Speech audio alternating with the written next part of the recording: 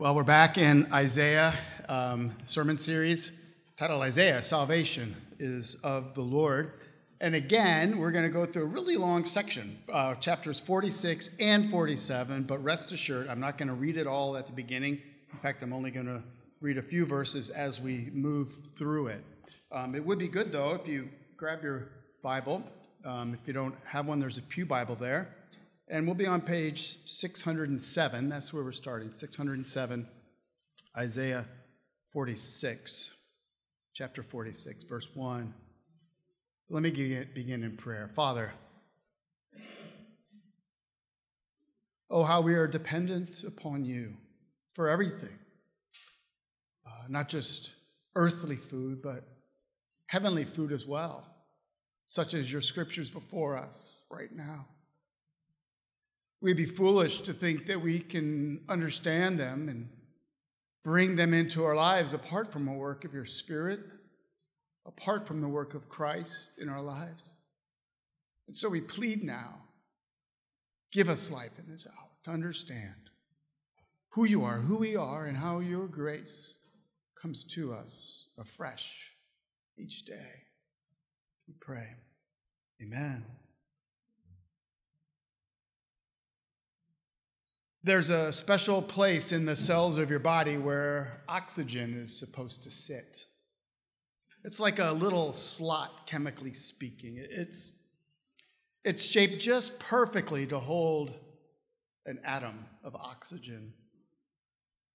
The problem is carbon monoxide is shaped almost identically to oxygen, so that it also fits perfectly in that slot where only oxygen's supposed to go. And when it starts to go there in mass quantities, your body starts to suffocate. However, you don't even realize this is happening. You think you're just fine. After all, you're breathing and your lungs are expanding and contracting, and you feel the air coming in and going out. Your body is going through all the motions it should be going through. All systems are normal, right? No, you're actually being asphyxiated. You're suffocating, even though you don't know it. This is precisely the effect of idols in our lives. You think you're breathing in something good, but it's harming you slowly over time. It's taken your life eventually. And so this is why Isaiah has lingered over idols for so many chapters. And if you've glanced at our sermon text, you're going to know that, today he's talking about idols. And maybe you're thinking, why are we about to talk about idols again? Well, one, because Isaiah does. We're going through his book. And two, idols truly are our biggest problem. Hence our sermon title. Not done with idols until done with idols. See, Isaiah doesn't want us to move on until we understand that idols are basic to our everyday lives. And we are so oblivious to false gods that we tend to cling to. We often don't see them or even know of any other way to live here on earth. Now, no one here today in the Western world spends money on physical idols of gold and silver that represent some deity, and then they bow towards that in the hopes of a good life. No. And so most Americans, if you were to ask them, they would say they don't have any idols. No God with a small g is the object of my affection. But remember this, any good thing that your heart goes after, if you prefer it over God, then it is an idol. And by the way, Christians do this. Understand this also. Idols are typically good things. Look at verse 6 in chapter 46.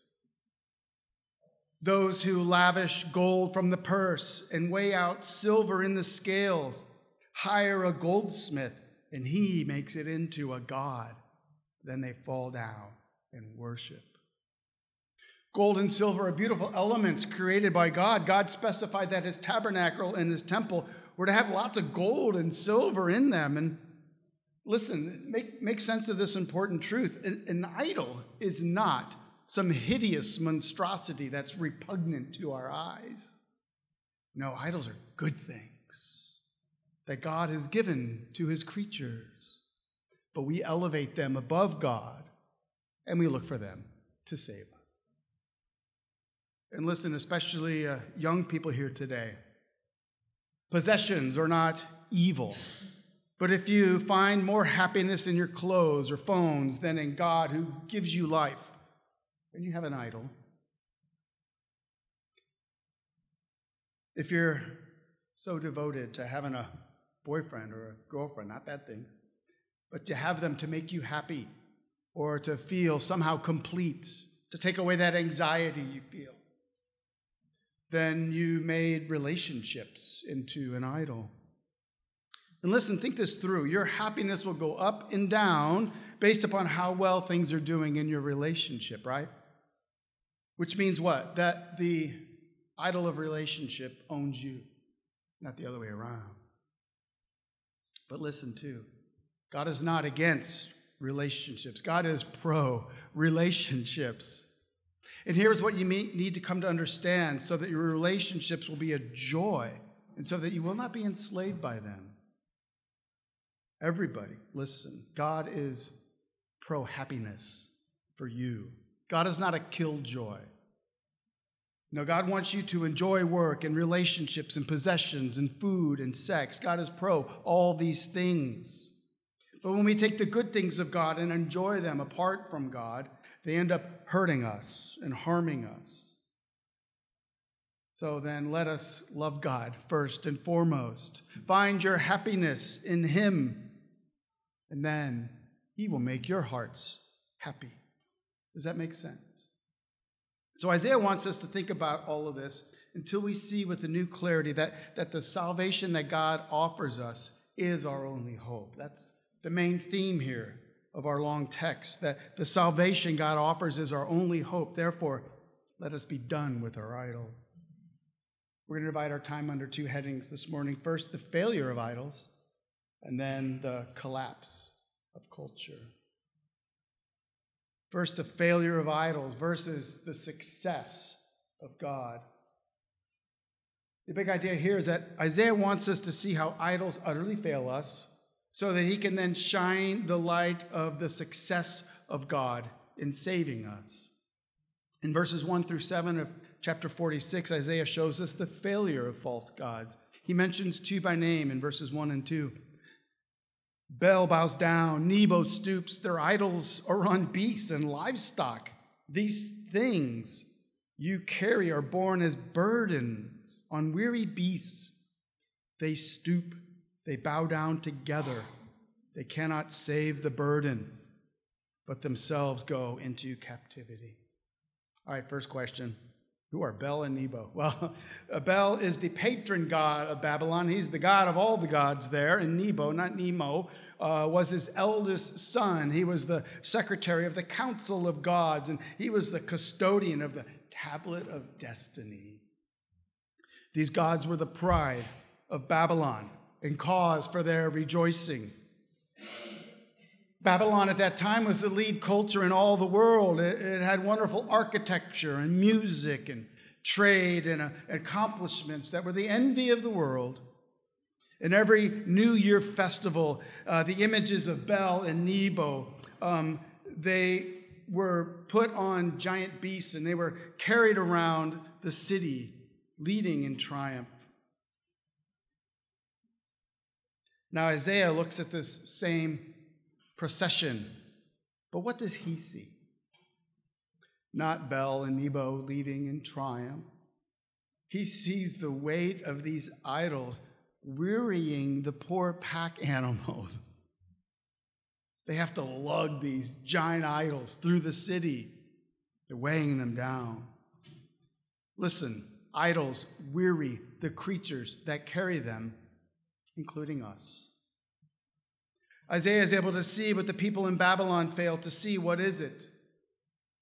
I like what Ray Ortlund Jr. writes. He says, listen, if a God has to be carried, how can it carry you? If a God cannot help itself, how can it help you? If God needs your strength, how can it strengthen you? The word Isaiah uses for idols in verse 1 relates to the Old Testament word for pain and hurt and strain. Idols promise everything, but they take everything from us and leave us fatally wounded in their trail of pain and hurt and destruction. And so think this through. Why did the Babylonian culture collapse? The answer isn't simply that, well, that's just what all civilizations do. They rise and they fall. No, God didn't mean for this to be. God meant for humans to create wonderful, beautiful culture full of meaning and significance, culture that would last forever. And that's what God meant when he told Adam and Eve to go into the world, be fruitful and multiply, fill the earth and subdue it. What a calling. God is saying, bear my image and create great culture, societies that reflect my glory. But of course, Adam fell. And interestingly, though, mankind continued to pursue culture, but not for God's glory, but for man's own glory. The quintessential example of this is what? The Tower of Babel. So why do all human societies fail? It's because our idols fail us, right? I mean, pretty much nobody remembers Bel and Nebo today, right? But also think of this. Over the last 2,000 years, many societies have risen only to fall. But at the same time, the name of Jesus and his kingdom are adored more and more throughout the world. All this is meant to help us see that the cultures in society all over the world fail because they too bow to false gods. So Isaiah wants the people of God to see how pathetic any false god is. And then he turns his attention to God. He shows us the weight of the idols is a burden, but God will save and carry his people. Verses 3 and 4. Listen to me, O house of Jacob, all the remnant of the house of Israel, who have been born by me from before your birth, carried from the womb. Even in your old age, I am he. And to your gray hairs, I will carry you. I have made, and I will bear. I will carry, and I will save. Do not look to idols. You have to carry them. They will be a burden. They will beat you up. But look, I will carry you and care for you. That's what God is saying. God is saying you have been his responsibility from long before you were even born. And he is committed to caring for you and carrying you all the days of your life. Listen, here is the key to receiving this truth with transforming joy. What is it? Humility. God is saying, listen, you will always be a helpless, needy child to me, but I'm okay with it. Question is, are you okay with it?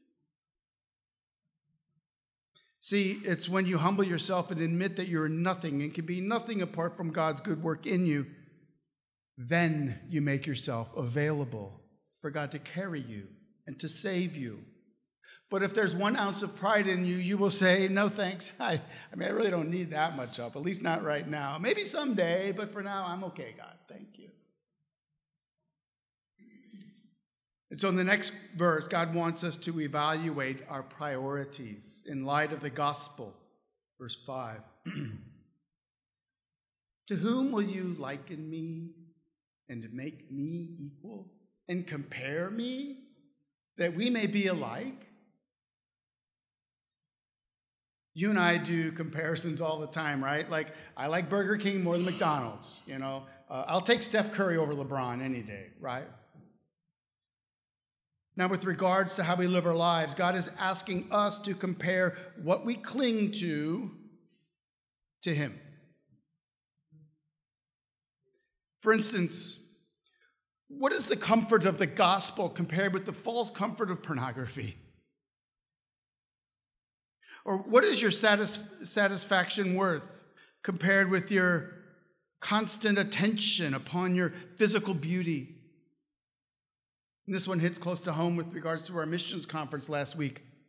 What is the evangelism of the East End worth compared with your comfort and financial success? God is asking through Isaiah,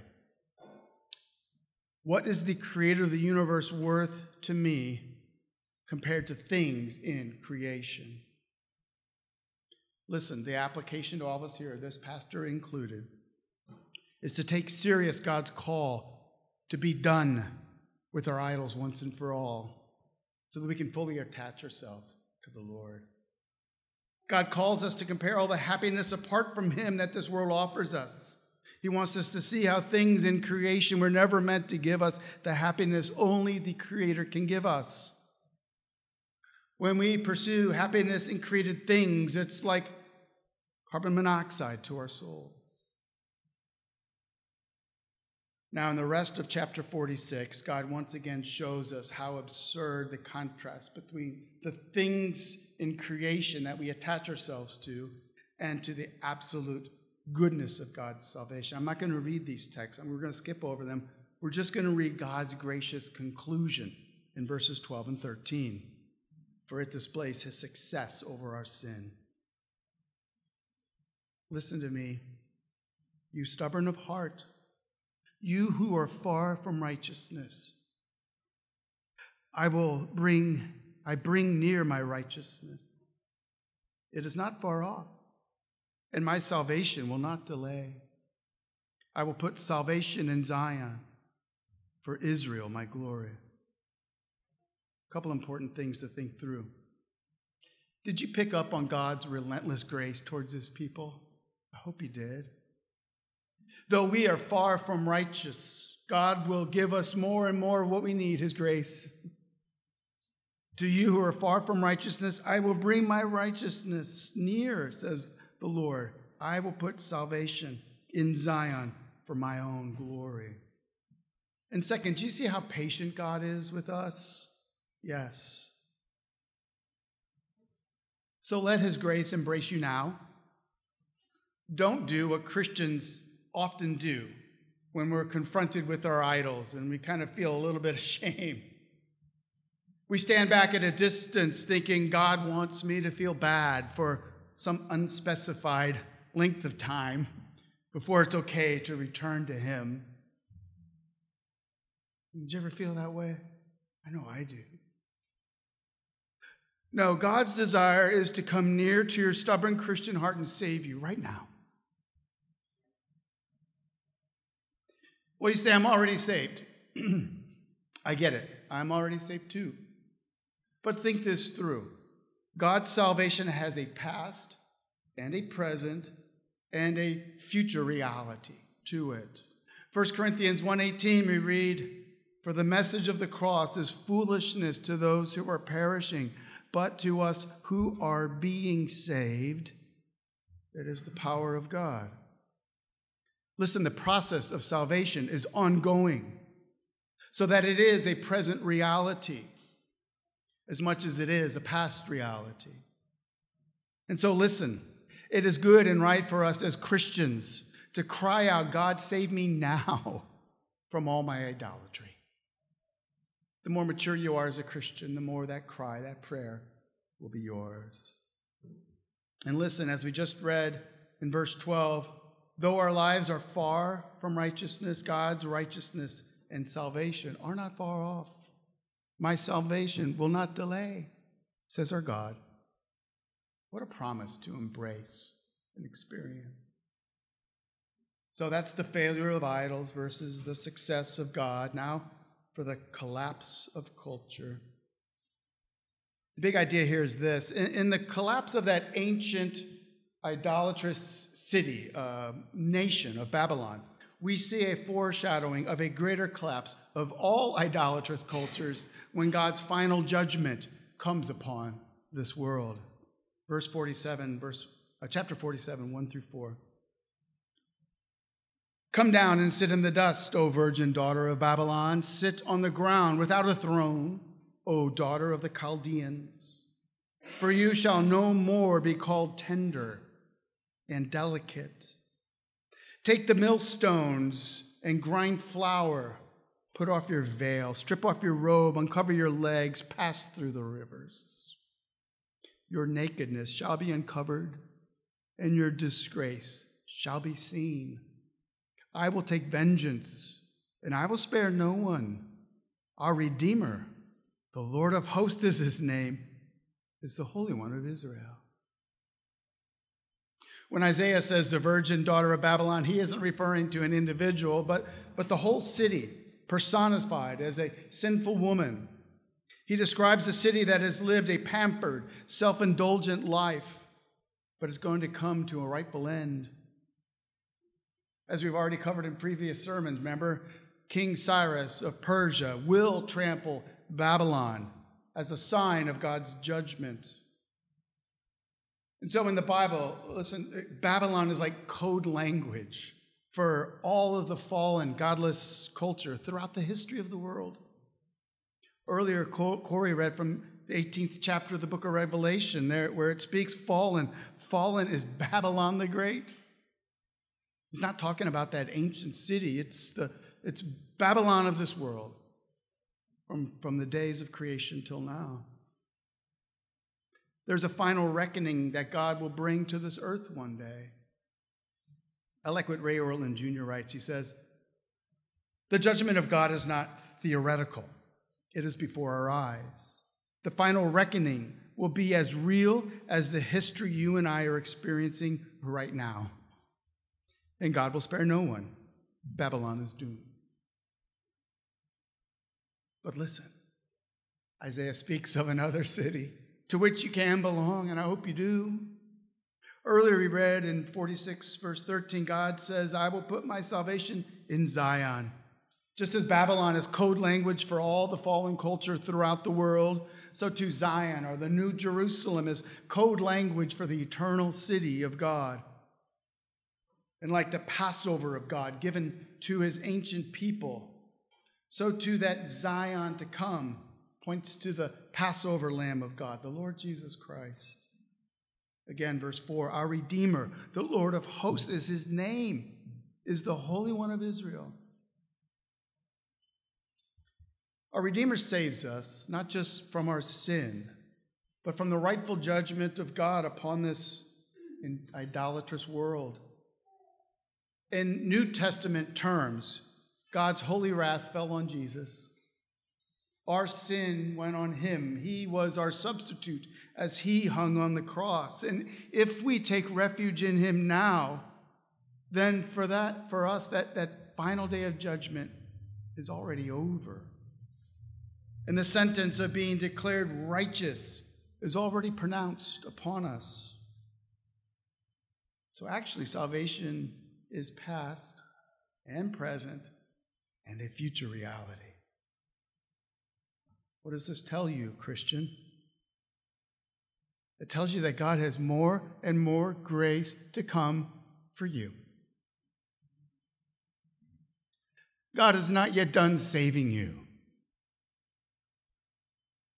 And God is not yet done saving others. Until that day of judgment comes, we get to call others away from bowing to things in creation so they may bow with joy before their loving Creator. But sadly, much of the world will not listen, and the people of God, us, will endure much ridicule and scorn until that day. Isaiah describes the denial of the reality of God in verses 8 through 12.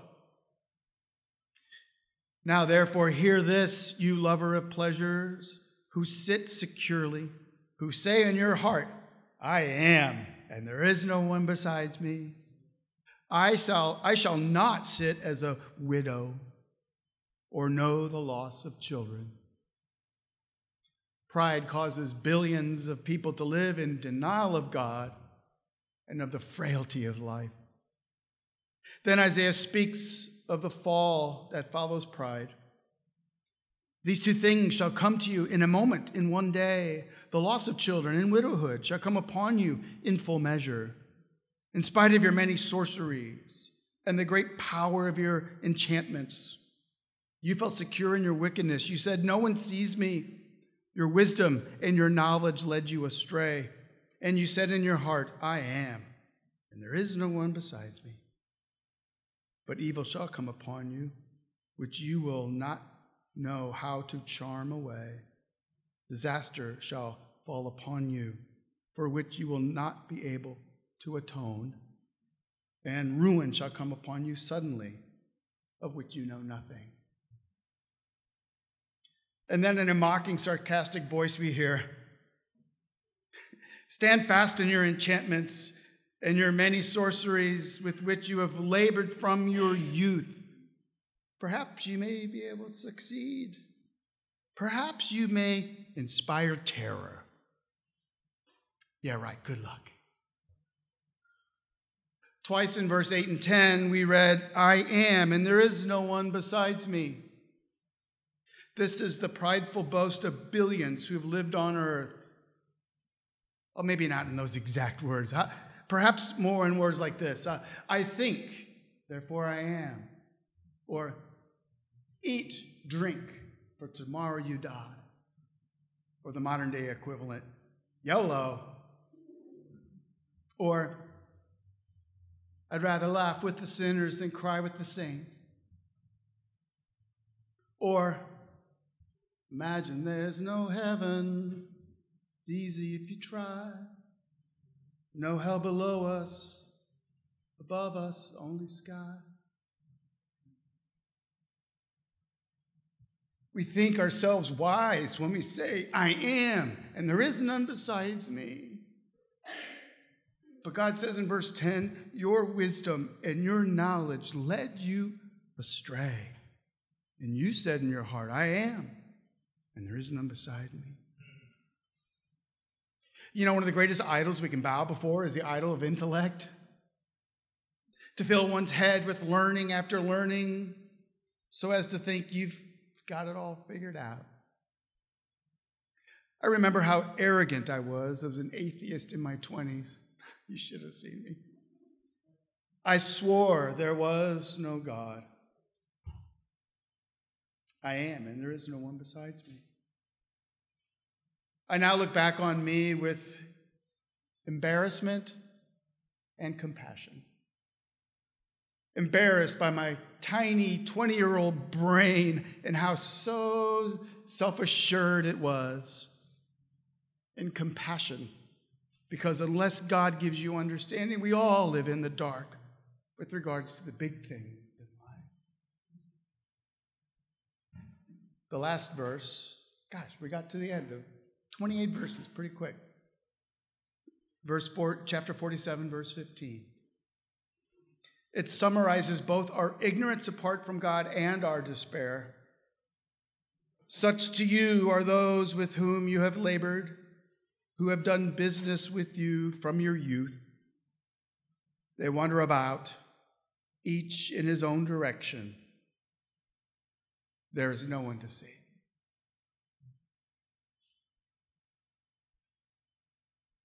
This highlights a scary reality. Every human being, listen, is looking for someone or something to save him or her. People rarely admit it, but they want to be saved. The aging woman who laments her fading beauty and how it once felt like salvation. The aging businessman who laments his days are over for experiencing that thrill of running a company and how it once felt like salvation. The empty nesters who missed the days when the kids were around and how it once just felt like salvation. I can go on and on. My point is, everybody is looking for salvation. That experience in life where everything is coming together in such a way that you wish it would never end. Isaiah says this is how people labor and do their business on earth. How we wander about, each to their own direction. And the word we need to hear is there is no one to save you. That is, there's nothing on earth to save you as you hunt and seek meaning and happiness apart from God. There is nothing. C.S. Lewis picks up on this in his famous quote. If I find in myself desires which nothing in this world can satisfy, the only logical explanation is that I was made for another world. This morning, Isaiah has once again peeled back the layers of our lives to expose a haunting reality, our tendency to love created things instead of our Creator. Our tendency is to take the good things of creation and elevate them to Savior status. He has shown us the failure of idols versus the success of God to save us. And that the allure of false gods, it doesn't just capture individuals, but it captures whole societies at large. And so hopefully we all come to the point where we want to admit our sermon title, we're not done with idols until we're done with idols. But then there's one question lingering in the air. How is it that we're to lay aside our idols once and for all? See, it's not just enough to say, I agree that idols harm me, and then try your best not to be attracted anymore to whatever you're so attracted to. No, something powerful needs to take place in your life. Thomas Chalmers, over 200 years ago, wrote a tremendous book that helps to explain how the gospel alone is able to help us to be done with our idols. The book is titled, The Expulsive Power of a New Affection. Chalmers' point is that in his book is that it's never enough to agree that idols are worthless and then say, I will no longer be subject to idols. It's impossible to be done with idols in this way. For if you strike down one idol, it creates a vacuum into which a new idol gets sucked into your life. Can you picture that?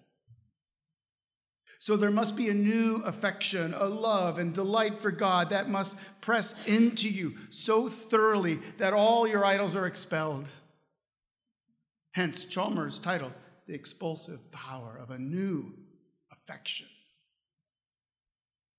Christian, the more you delight in God and see Him as your true source of life and happiness, then the more the idols of your life will be pressed out of you. This is the only way. And did you know this is how doctors treat someone with carbon monoxide poisoning? They place an oxygen mask over your mouth and they deliver 100% pure oxygen for 5 or 6 hours. And it presses the carbon monoxide out of you. In a similar way, when we breathe in the deep love and grace and hope of God, it presses out all God substitutes in our lives. Does this make sense? In his book, Chalmers points to Jesus' words in Matthew 13, verse 44. There Jesus says, the kingdom of heaven is like a treasure hidden in a field to which a man found and covered up. Then with all his joy, he goes and sells all that he has and buys that field. Listen, only Christ and his kingdom flowing through your body like 100% pure oxygen can satisfy the deepest longings of your soul. Only Jesus can say, come to me, all you who labor and are heavy laden, and I will give you rest. No idol on earth can give you what Jesus promises you, complete rest. Let me ask you, are you anxious? Do you worry? Do you find you can't sleep at night? Jesus says, take my yoke upon you and learn from me, for I am gentle and lowly in heart, and you will find rest for your souls. For my yoke is easy and my burden is light. My friends, as we come to the Lord's Supper in a moment, let us delight in the welcome and the embrace of our Creator. May Isaiah's words humble us. May we despise any God substitute in our lives right now.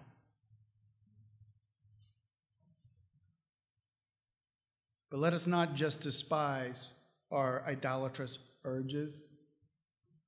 Let us love Christ, our Savior, and come to him afresh and experience him and his rest. May he fill us with all happiness. May we find in him the answer to all life's longings. May we see in the cross how much Christ loves us, and may we respond with great love for him. Let's pray.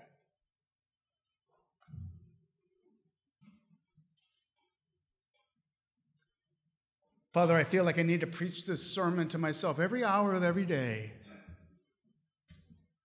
So insidious are the things of this world, and so tempted am I, and so tempted are us to bow down to nice things, good things that you give us, but we elevate them over you. Help us to get things right, just in this hour. We thank you that you remind us that your righteousness is right there for us. You are nearby, always ready to forgive. Your salvation isn't just past or present, but it's also future. May we find comfort in that, we pray. Amen.